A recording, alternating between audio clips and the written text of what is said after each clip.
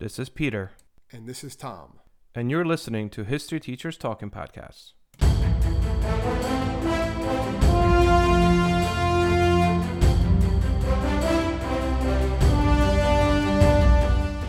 All right, this is Peter Zablocki and Thomas Reska, and welcome back to our podcast. Hello, everyone. Well, today we are going to that old saying that behind every great man is a great woman. So we will be looking at some of the interesting facts and some of the influential first ladies in American history. Yeah, I feel like ladies never get their due. So I think the way we're going to run through this today is we're going to go chronologically. However, we're not going to hit up every single first lady.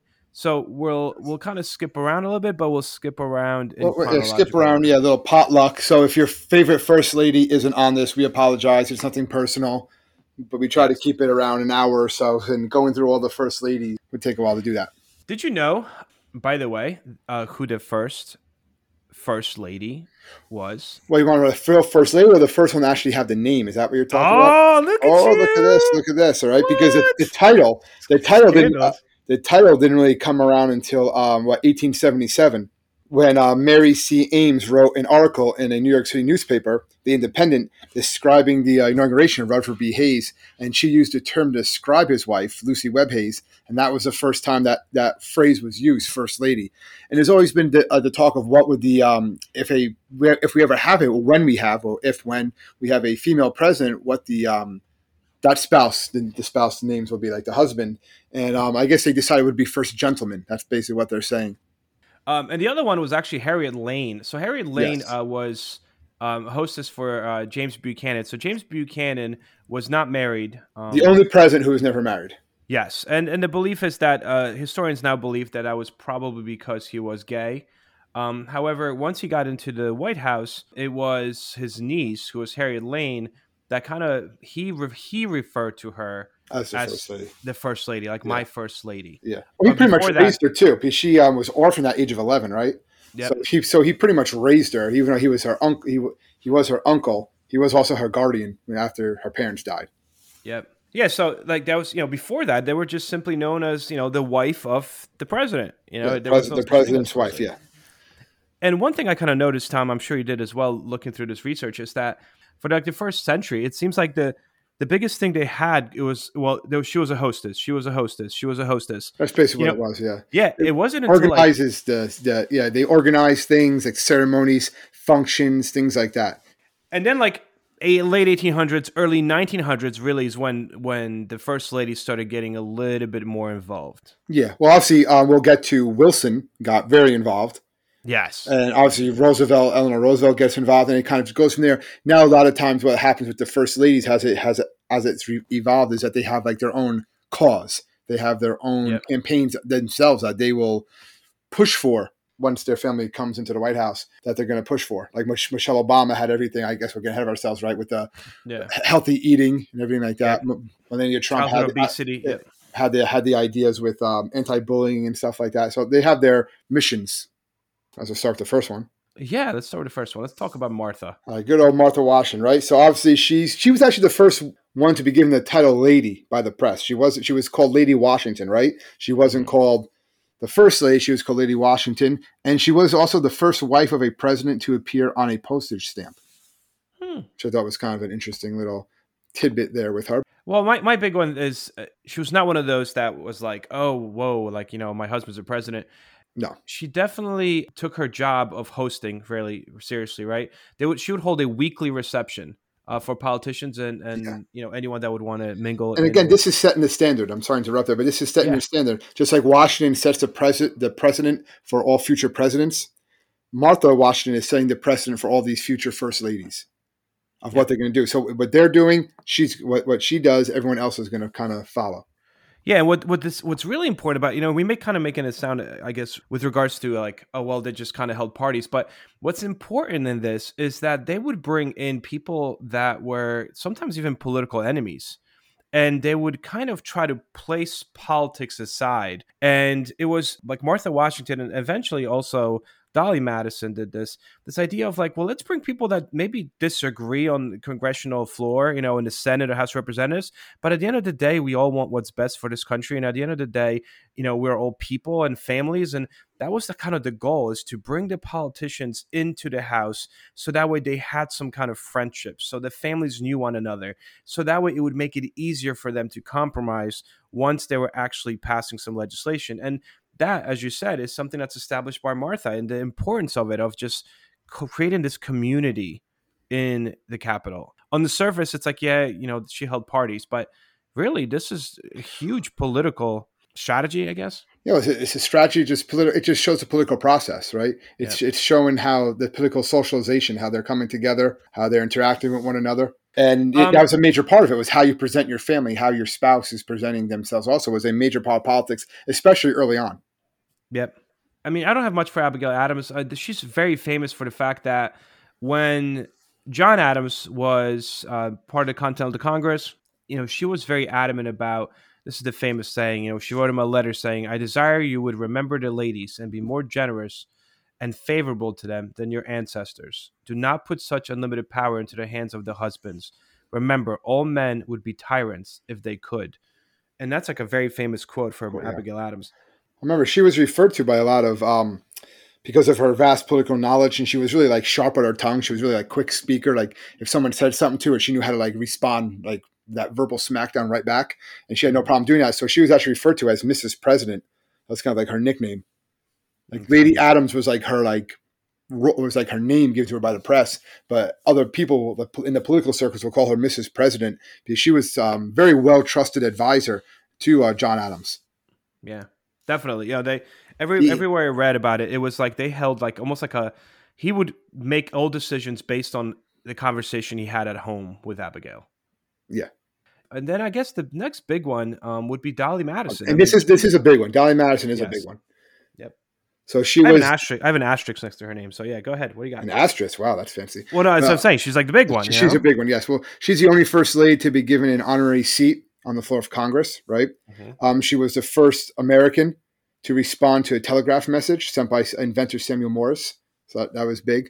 But she's also like very, very adored socialite. Right. She was known, this is true, like to make ice cream a regular feature at the White House dinner. So you're talking about Martha Washington with White House dinners.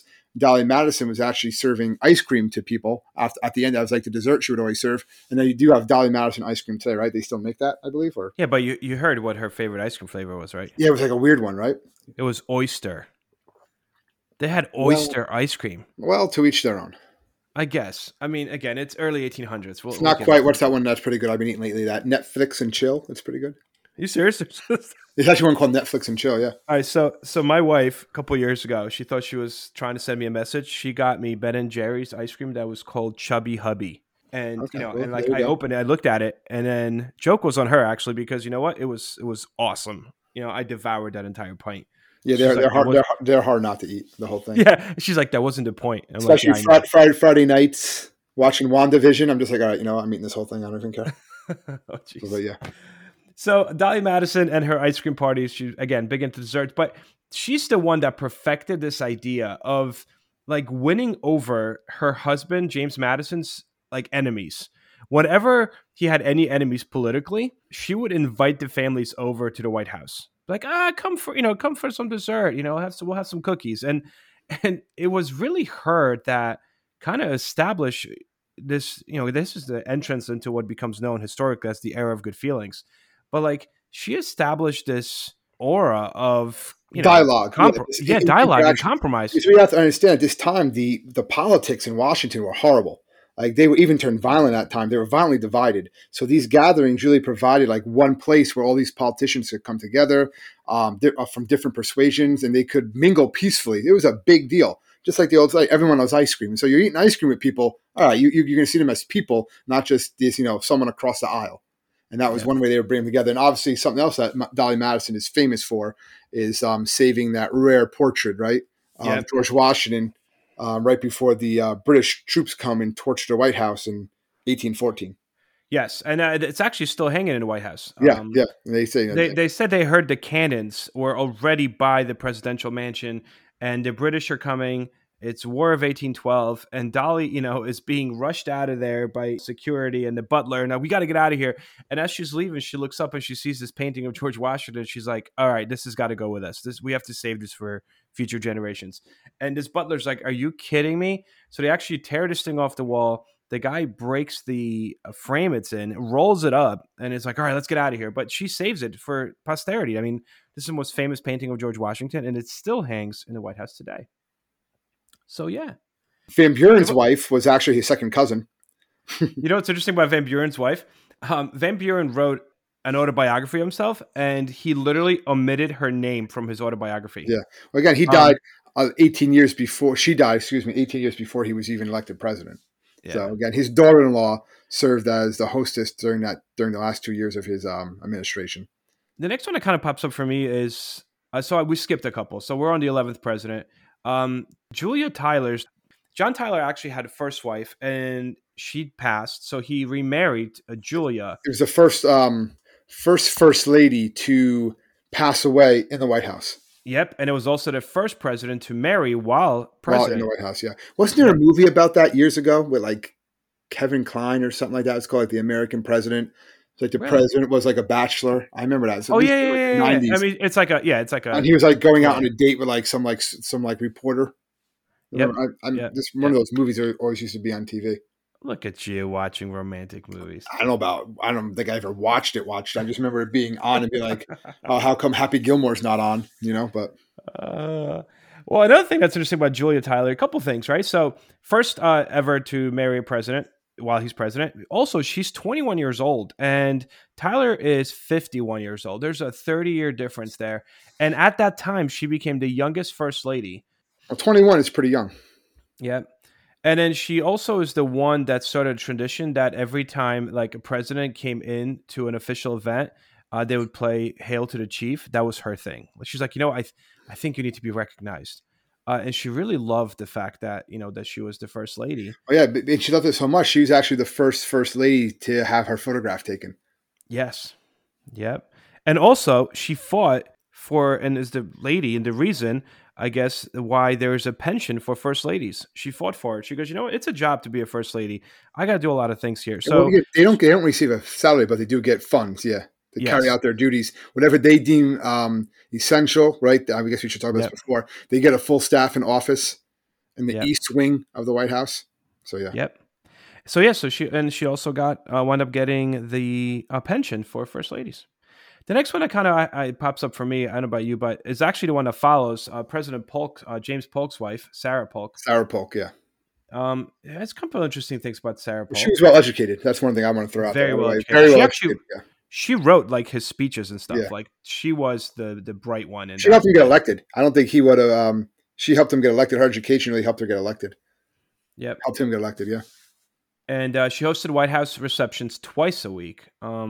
But because she was very religious, she did not allow any dancing or receptions or anything or music on Sundays. And also, she is the one that insisted on installing gas lighting in the White House during the presidency. Kind of updating things, right? Which actually made her husband work like longer hours, which she then detested and regretted the fact that she got gaslighting into the White House. Also, interesting story about her is once the presidency of Polk was done, he only chose to run for one term, even though he's one of the most successful presidents, arguably, of that century. She insisted that to kind of secure his legacy, he needed to go on this tour right after the presidency. And he just kind of wanted to go home and retire. And she's like, no, we got on this tour and we have to visit every state, so we could secure your legacy. And he wound up getting sick on this tour and dying literally months out of office, which, some historians kind of try to say might potentially have been her fault. But again, I mean, how much is it her fault? I don't know. Next one. What's the next one that kind of pops up for you? Well, the other one that was kind of interesting, obviously, if we want to go in order, was Taylor. But the funny thing about Margaret or Peggy Taylor was that she actually refused to serve as the hostess. So she was the first lady, but she refused to do any of those duties. So they just gave the role to her daughter. Yep. Her daughter did everything from there. Yep. I thought that was a little interesting I mean, and also, I tidbit mean, there. once Tyler passed away, they said that she was so distraught that she wouldn't even attend his funeral. But then that brings us to once President Tyler dies and Vice President Fillmore becomes president. So Abigail Fillmore, this is kind of interesting. She used to be a teacher before, before she became, I guess, the president's wife. She pushed for the creation of the first ever library in the White House. And this is another thing that's crazy. There was no library in the White House. And the reason for that is that they believed, Congress at least, Yeah, I saw. did not give any money to have a library in the White House because they believe it would make the president too powerful, because it would make the president too smart. Which I don't really understand that. Yeah, You kind of want to be pretty smart, but they right, you eventually, would think. eventually they decide that they're allowed to do, and they appropriate $2,000 for its creation. Yep, yep, and that's essentially because of Abigail Fillmore. She's Now the all one these that, presidents have libraries, right, after they leave. I mean, they named after themselves. Yeah. Well, the next big one I say would be Mary Lincoln, right? Mary Todd. Yes, that's kind of what I have. Yeah, Mary Yeah. Todd Lincoln. And she was an interesting person.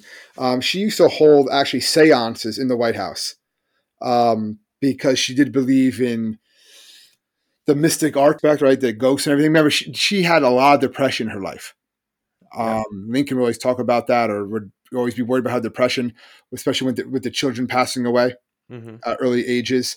Obviously, what happened with Lincoln later on. And she was also attacking the press. She was one of these first ladies. A lot of the ones previous to this point all were loved by the press. Mary Todd, not so much, because they said that she was always doing these lavish purchases during wartime. And that the country is over here fighting a civil war, trying to abolish slavery later on when it becomes a moral cause of the war. And she's out there buying these lavish gifts and lavishly redecorating the White House. And really, Lincoln wanted her doing that just to keep her mind off of everything else. Because she was such like a manic, depressed person at times. When she would actually start to, think about her life, she would just get super depressed. Because Lincoln was not around most of the time too. He's out planning on trying to win this war. Yeah. But yeah, she was definitely known as the lady that spent way above Lincoln's means. Yeah. And believe it or not, her son, I mean, this is way after the death of Lincoln, but her son actually had her committed. Yeah. Yeah, they said that she was so unstable, he had her committed. Hey, I think my next one that I had that kind of popped up for me that I found interesting was Lucy Hayes, Rutherford B. Hayes' wife. She was the first one with a college education. She attended a female college, became the first president's wife to receive a college degree. Also, as you mentioned, right, first president's wife to be called the first lady. And also she was known as Lemonade Lucy because she banned alcoholic beverages from the White House. Yeah, she said she was the first one to ever have the Easter egg hunt, or Easter egg roll, as it was called back then, on the White House lawn. Interesting. I know we skipped over one, but I just want to go back for a second to Grant. I found kind of an interesting fact about Julia Grant. First of all, she owned slaves during the Civil War, which was kind of okay, right? Not okay. Well, that interesting because that just came up in the news. Yeah. Because a lot of people are trying to say like Grant, maybe we should start, kind of attacking Grant. Well, she had money, he didn't. He was poor. Yeah. So, but she actually, it wasn't really. I don't know if it was how much it was her. Her family owned slaves. Yeah. I don't think she actually owned them. They were in her name, but I don't think her family was wealthy. This is a time when Grant didn't really have money, and he was actually selling firewood.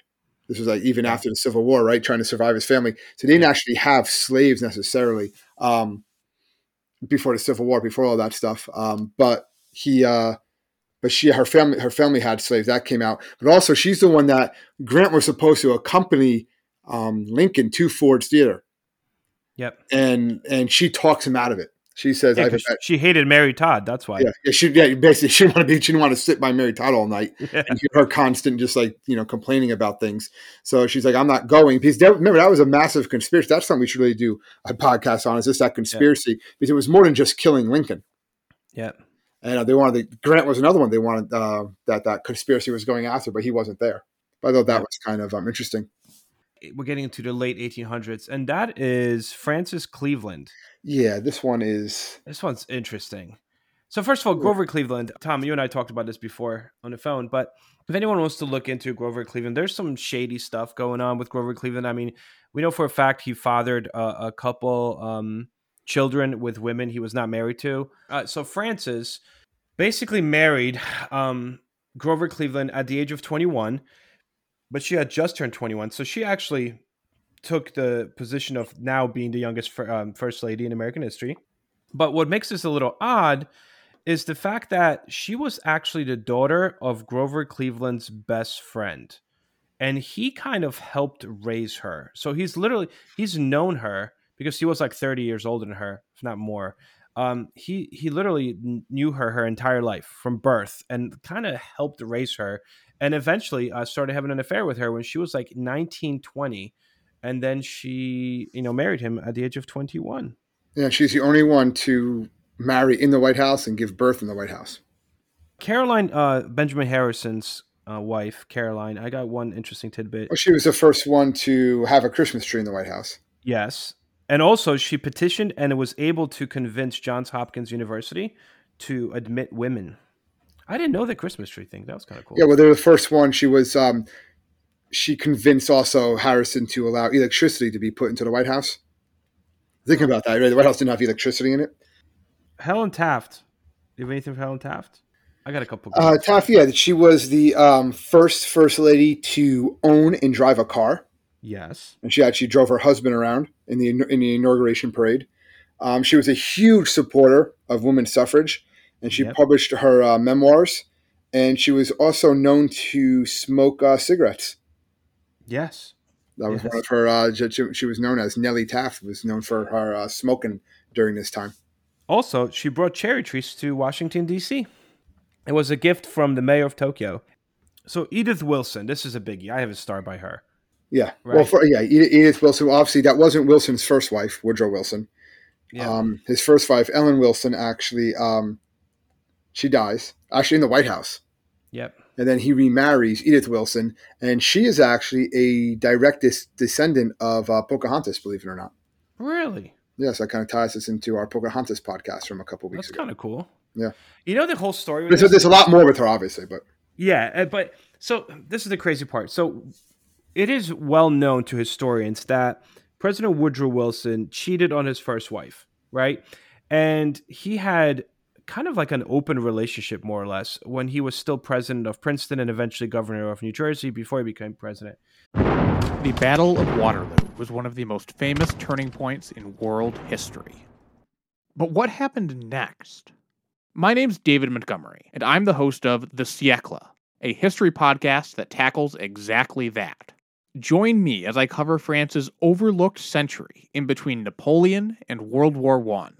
The Siècle, spelled S-I-E-C-L-E, is part of the Evergreen Podcast Network and can be found wherever you get podcasts. And his wife, he loved his wife dearly. However, it makes you wonder, how dearly did he love his wife, since he had like a steady girlfriend that his wife knew about, right? Crazy stuff. And then the wife passes away, and the girlfriend is positive that she's going to be the next Mrs. Wilson, right? But tradition stands that for 1 year after the death of your spouse, you're in mourning, you cannot date, you cannot be seen anywhere socially with a person of the opposite sex. So Wilson kind of tells his girlfriend that he's been with for like 15 years. I'm kind of in mourning now. We can't really. And she's like, oh, it's fine. It's fine. And then while that's happening, he meets Edith Wilson, and Wilson's girlfriend of like 15 years finds out that he's getting married to Edith Wilson because she reads about it in the papers. Yeah. And basically, not only that, well, obviously when Wilson has a stroke, she pretty much becomes the president for the most part. The stroke left Wilson totally incapacitated. Mm-hmm. And basically what she would do is she would only push agendas to him that she thought were fair, that she approved of. And she took a lot of criticism for that. And a lot of people say that she was actually an acting president during this time. For months. For months. People didn't really know this, but basically she was the one that was making all the decisions. Making all the decisions. She was saying that Wilson was signing these things. He was making a decision. That she was the only one really speaking to him, and other than the doctors. And they were like, wait a minute, is Wilson really making decisions, or is Edith? And more and more is coming out over the years. It's been over 100 years, and they're saying, no, it was probably Edith. played an important role in the administration, and she laid the groundwork really for this like super involved modern first lady. But also, she was probably making decisions without Wilson's knowledge, because he was so just incapacitated after the stroke. No, they said she signed bills. I mean, she So literally she forged his became the name on that. president. Yeah. Yep. Forging his name on everything, but still doing that. Yeah, So often referred to as the true first female president. a lot of times. Yeah. Florence Harding. That's an interesting story. So Harding, talk about another thing. Harding also had a lot of girlfriends, right? I mean, I don't know what it is with these. Well, Harding's people. administration too, right? We had the Oh my whole goodness, so full of scandal. Teapot Dome, right? That's Yeah, that's so there. full of scandal.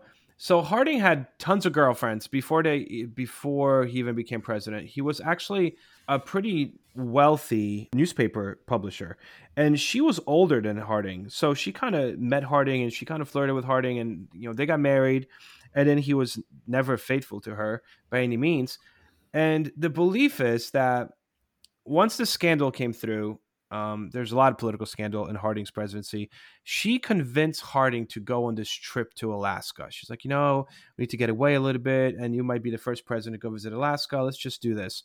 And then he seemed to be healthy, but all of a sudden he dies on this trip.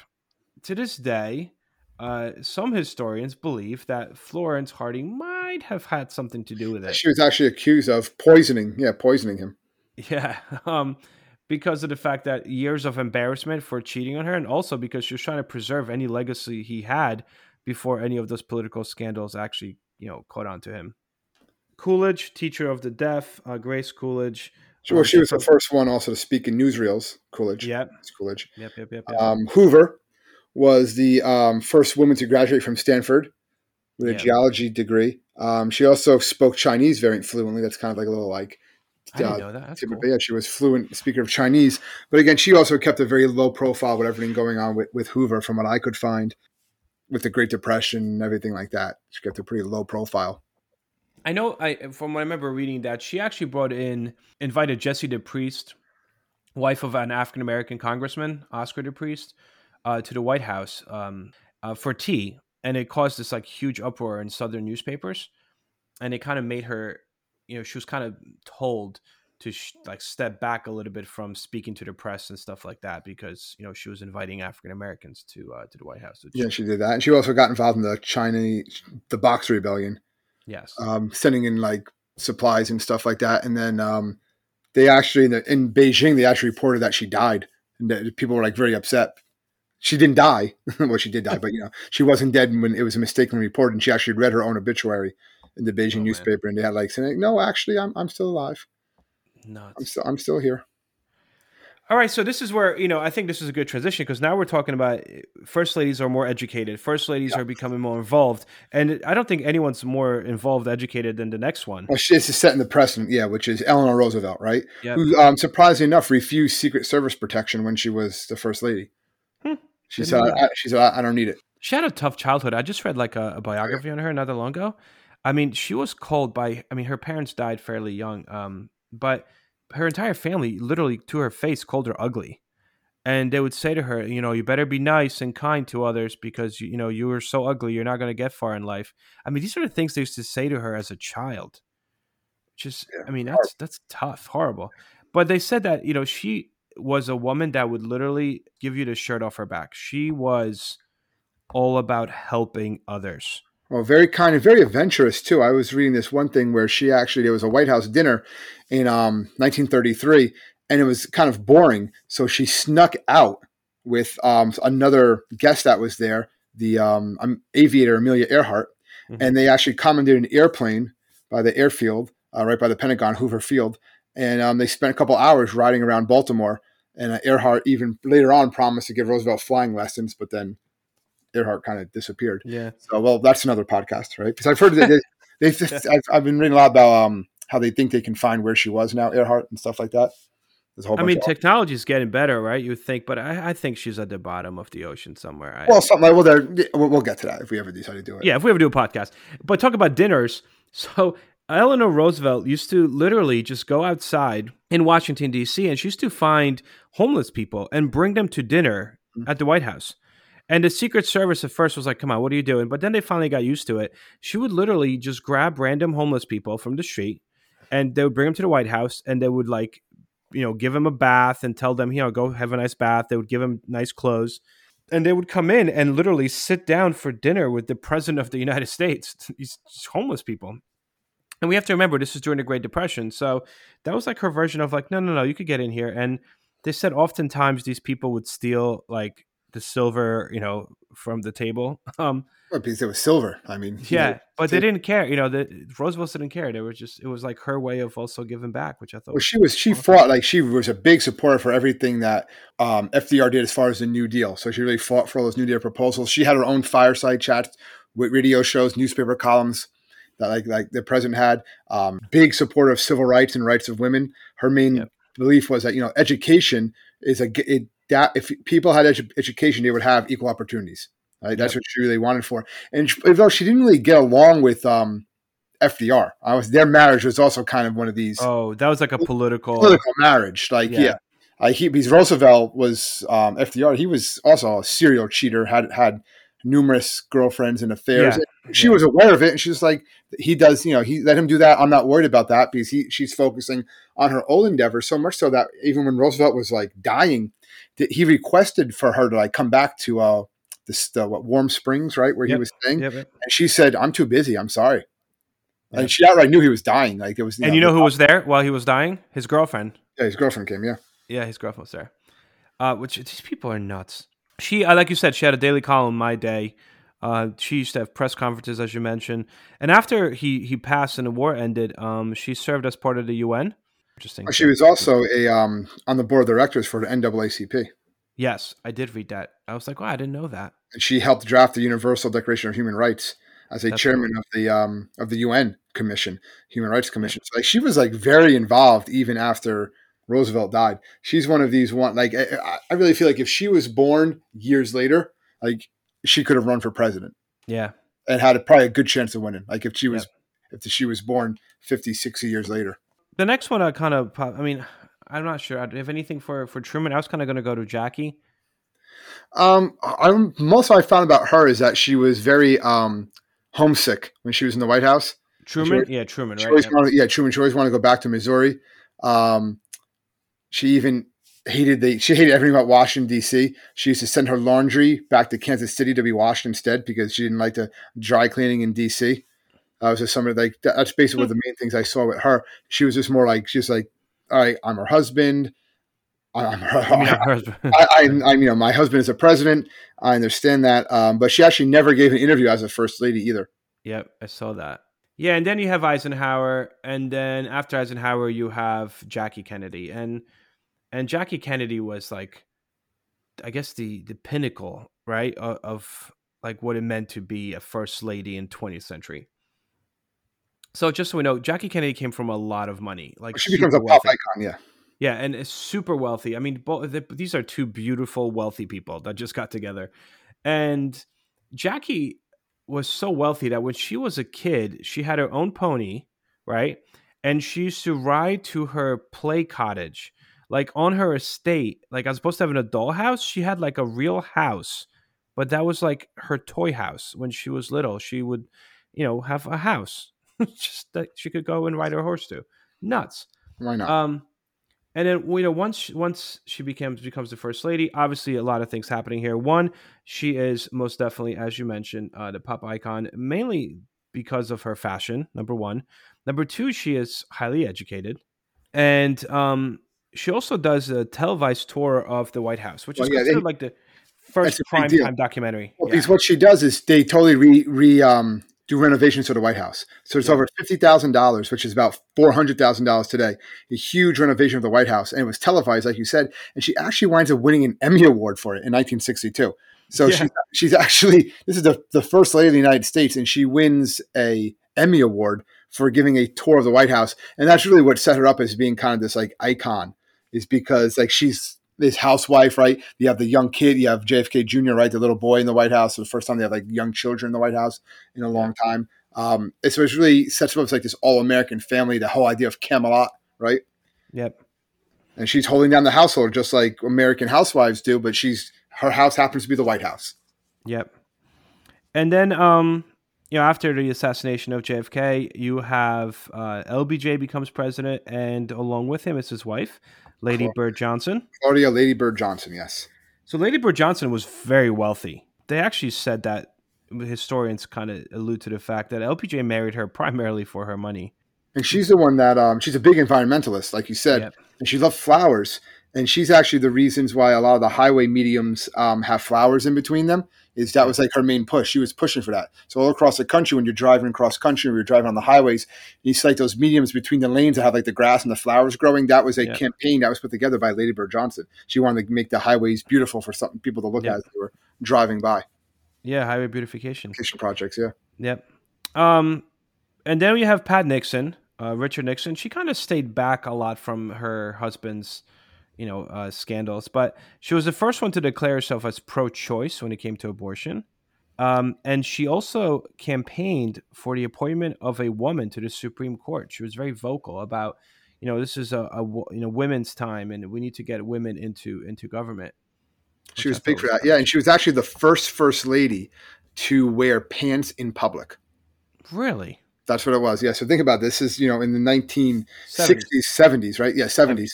And it's the first time that she's being the first lady is being photographed wearing pants in public. That's crazy. Right? that's and they were like, oh my gosh, she's wearing pants. But again, big for women's rights, women's equality. And if I want to wear pants, I'm going to wear pants. Betty Ford. Betty Ford was a first lady for a short period of time, but I think she left a pretty big, what's the word I'm looking for? I guess legacy. She left a pretty big legacy. Footprint, whatever you want to call it. Yeah. Yep. So first of all, she was very public with her battle with breast cancer. She was also very open about taking medications for depression and just overall having depression, anxiety. Very health conscious, but very open. And a lot of Americans kind of related to that. Like she was just a real person. And she founded the Betty Ford Center, which is basically a clinic for substance abuse. For addiction, yeah. And she did a lot of this. Remember, she's only in the White House for 3 years. Yeah. But she keeps this up long after she leaves and returns to private life. She keeps a lot of close ties to a lot of people of the feminist movement and opens up, like you said, the Betty Ford Clinic. And, it becomes basically her main legacy is helping people with addiction. And she was very candid about the addiction that she suffered when she was a dancer earlier on in her life. Yeah. Also, battle with alcohol. That was another issue. She kind of made that idea of, again, any form of dependency, drugs. She was trying to talk about basically taking the shame away from it, that it is an addiction. It's not something that you should be ashamed of. It's an addiction. It's a sickness, and you can get help. Yep. In 1991, President H.W. Bush presented her with the Presidential Medal of Freedom for her leadership. She passed away in 2011.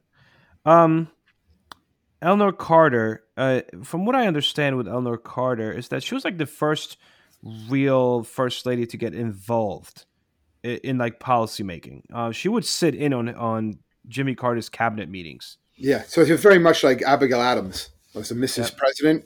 Time Magazine actually billed her as the second most powerful person in the United States behind her husband, because Carter really valued her opinion and everything. He really wouldn't make any decisions without asking her first. And she is currently the oldest living first lady. That's right. She's still alive. So that brings us to Nancy Reagan. She's the big one I grew up with this. You grew up with this. Yes. The Just Say No campaign. Just Say No. I always bring this up in my classes, that Just Say No campaign. I remember, I'm sure you do, Pete, like some people might remember, it's like going to the old video arcades, right? Yeah. Put the corner machine, going to go play Ninja Turtles or whatever, and all of a sudden like you'd have like a pop up, or even sometimes before like cartoons on Saturdays and stuff like that. It'd be like Nancy Reagan with the Just Say No and had the presidential seal, and that was her legacy, really, the Just Say No to Drugs campaign. And she was an actress and appeared in a lot of movies and music videos too, prior to getting a life in politics with her husband. Yeah.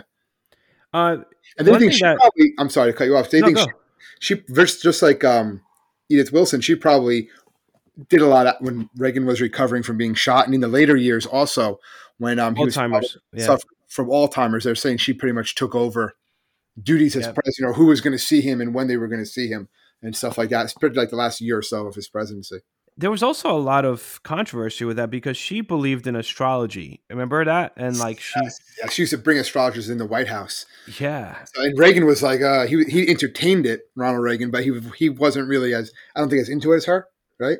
Yep, but in that was the fear, is that she was kind of turning him around, because she would say, Yeah, based on the stars, you really should not meet with Gorbachev tomorrow. And he's like, oh, yeah, all right, I won't meet with him yeah. Because yeah. because of the stars. It was like, what just happened?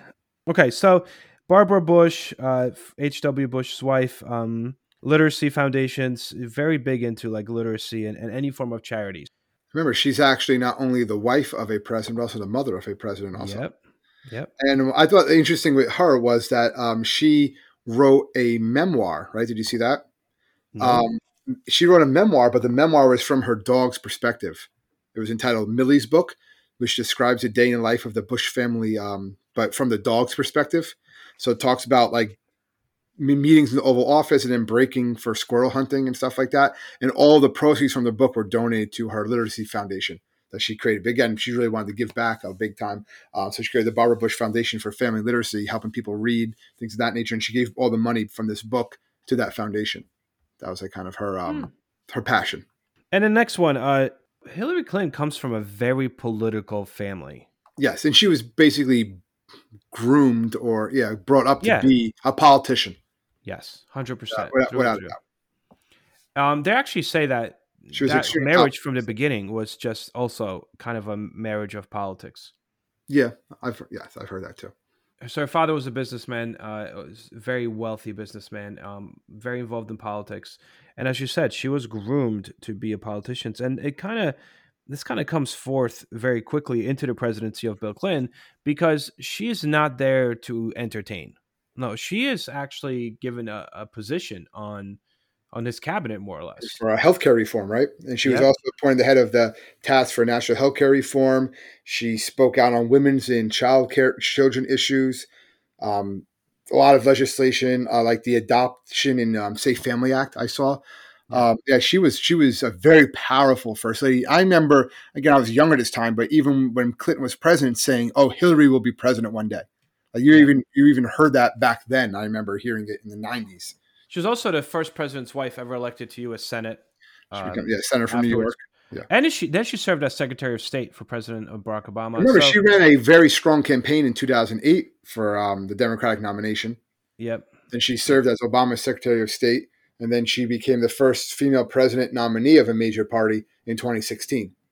Yep. So she was a very successful politician, if you want to look at it that way. And after her is Laura Bush. Super shy, by the way. Laura Bush did not like to really speak in public. She's a former elementary school teacher, and her big thing was promoting reading and literacy as well. Obviously, just like her mother-in-law. And then you have Michelle Obama, which we kind of touched upon a little bit at the beginning, and very much into, first of all, super educated, very educated. She was a Princeton grad and then Harvard Law School graduate afterwards. Her big thing during the presidency was idea of, as you mentioned, of healthy eating and childhood obesity, and trying to counter that. Let's move, right? Let's move. Start childhood obesity. I remember a big thing with her is she was on Sesame Street, right? Teaching Grover about like why he's getting low on energy because he's eating cookies instead of eating like the vegetables and fruit and stuff like that. I remember that. It was like a controversy. Yeah. My students came to school and were like, "Oh, Cookie Monster is not going to be called Veggie Monster." And that wasn't true. I remember watching that episode actually because my son was of age, and Cookie Monster even says on it, he's like, "I'm still Cookie Monster. I just eat veggies too." That was like a song he was singing or something like that. But you had that because actually before that, and I didn't even know this, but I researching. You know how like schools can provide free lunches for children. But it has to be a nutritious lunch. That tomato sauce and ketchup was actually considered a vegetable. Wow. So they could serve that because it was considered a vegetable. And it was under her Let's Move campaign, the Michelle Obama directives that kind of shifted and said, no. Ketchup is no longer is not considered a vegetable. Tomato sauce is not considered like a vegetable if it's on top of pizza. Like, no. So they had to then change a lot of the nutritional what would be accepted if they wanted to get the government funding and stuff like that. So that would be actual vegetables. So you see a lot of the apple slices, right? The boats full of carrots and celery that you would see at like the school cafeteria because they're like, no. Ketchup is no longer considered a vegetable because that's what it was before that. That is insane. Yeah, they always throw in an apple for me. Melania Trump. This is a lot of people don't know much about her because I think because a lot of the scandals and stuff that was going on in the White House, or at least perceived scandals, she was kind of maintaining a low-key profile. But she is the second first lady to be born outside of the United States. The first one was actually John Quincy Adams' wife. She was born in England. But Melania Trump can speak 6 languages. No, she's very smart. Yeah, and she was a model, wasn't she? A model? She was a model. Yep. And like you said earlier, like her big thing was the idea of just social media positivity, bullying, or rather trying to counter bullying, and also reducing opioid abuse. That was another one of those things. But again, I feel like she never really got a lot of her message across because it was such the political intensity of the time. Yeah. And things of that nature. And and a lot of the press was more focused on what her husband was doing than what she was doing a lot of the time. So, and just kind of real quick, Dr. Jill Biden, current first lady, right? Long, successful career in education, right? I was going to say that, 2 master's degrees. Advocates for greater support of military families, breast cancer research, amongst other issues. And as you said, she's a longtime teacher. She actually plans on continuing to teach now, even during the presidency. She teaches at Northern Virginia Community College, and she plans to continue to teach there, even during her time as First Lady. Yeah, it's kind of cool. It's interesting. I don't know how practical that's going to be, but like Secret Service. But I guess if the First Lady wants to do something, she's going to do it. Yeah, that's basically what I've found from looking over these, is that if they want to do something, they're going to do it. So try to stop it, right? Yeah, that's so funny. So I guess that's our podcast on First Ladies.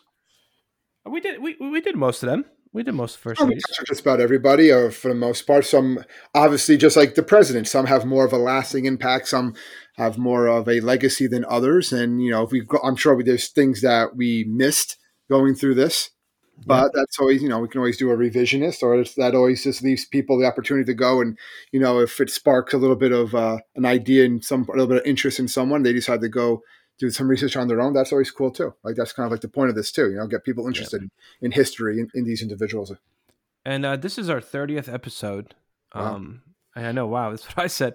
And hopefully, if this continues one day, maybe we could do an episode on how a woman became the first president of the United States. Yeah. Well, it's going to happen at some point. Yeah, it has to. How it wouldn't, yeah. This is it, guys. This is our episode on First Ladies. And we just want to, again, thank everyone for listening. And wherever you do listen to this podcast, do not forget to click subscribe. And besides that, you guys, you can find us on Facebook. You can find us on historyteacherstalkingpodcast.com, Twitter. We're on Instagram. Wherever you need to find us, we're there. Enjoy, guys. Stay safe, everybody.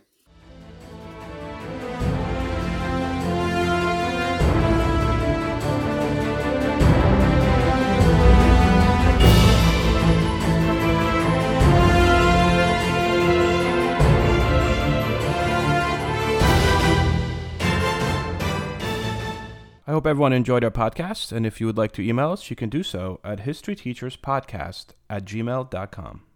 I'm Ken Harbaugh, host of Burn the Boats from Evergreen Podcasts. I interview political leaders and influencers, folks like award-winning journalist Soledad O'Brien and conservative columnist Bill Kristol, about the choices they confront when failure is not an option. I won't agree with everyone I talk to, but I respect anyone who believes in something enough to risk everything for it. Because history belongs to those willing to burn the boats. Episodes are out every other week wherever you get your podcasts.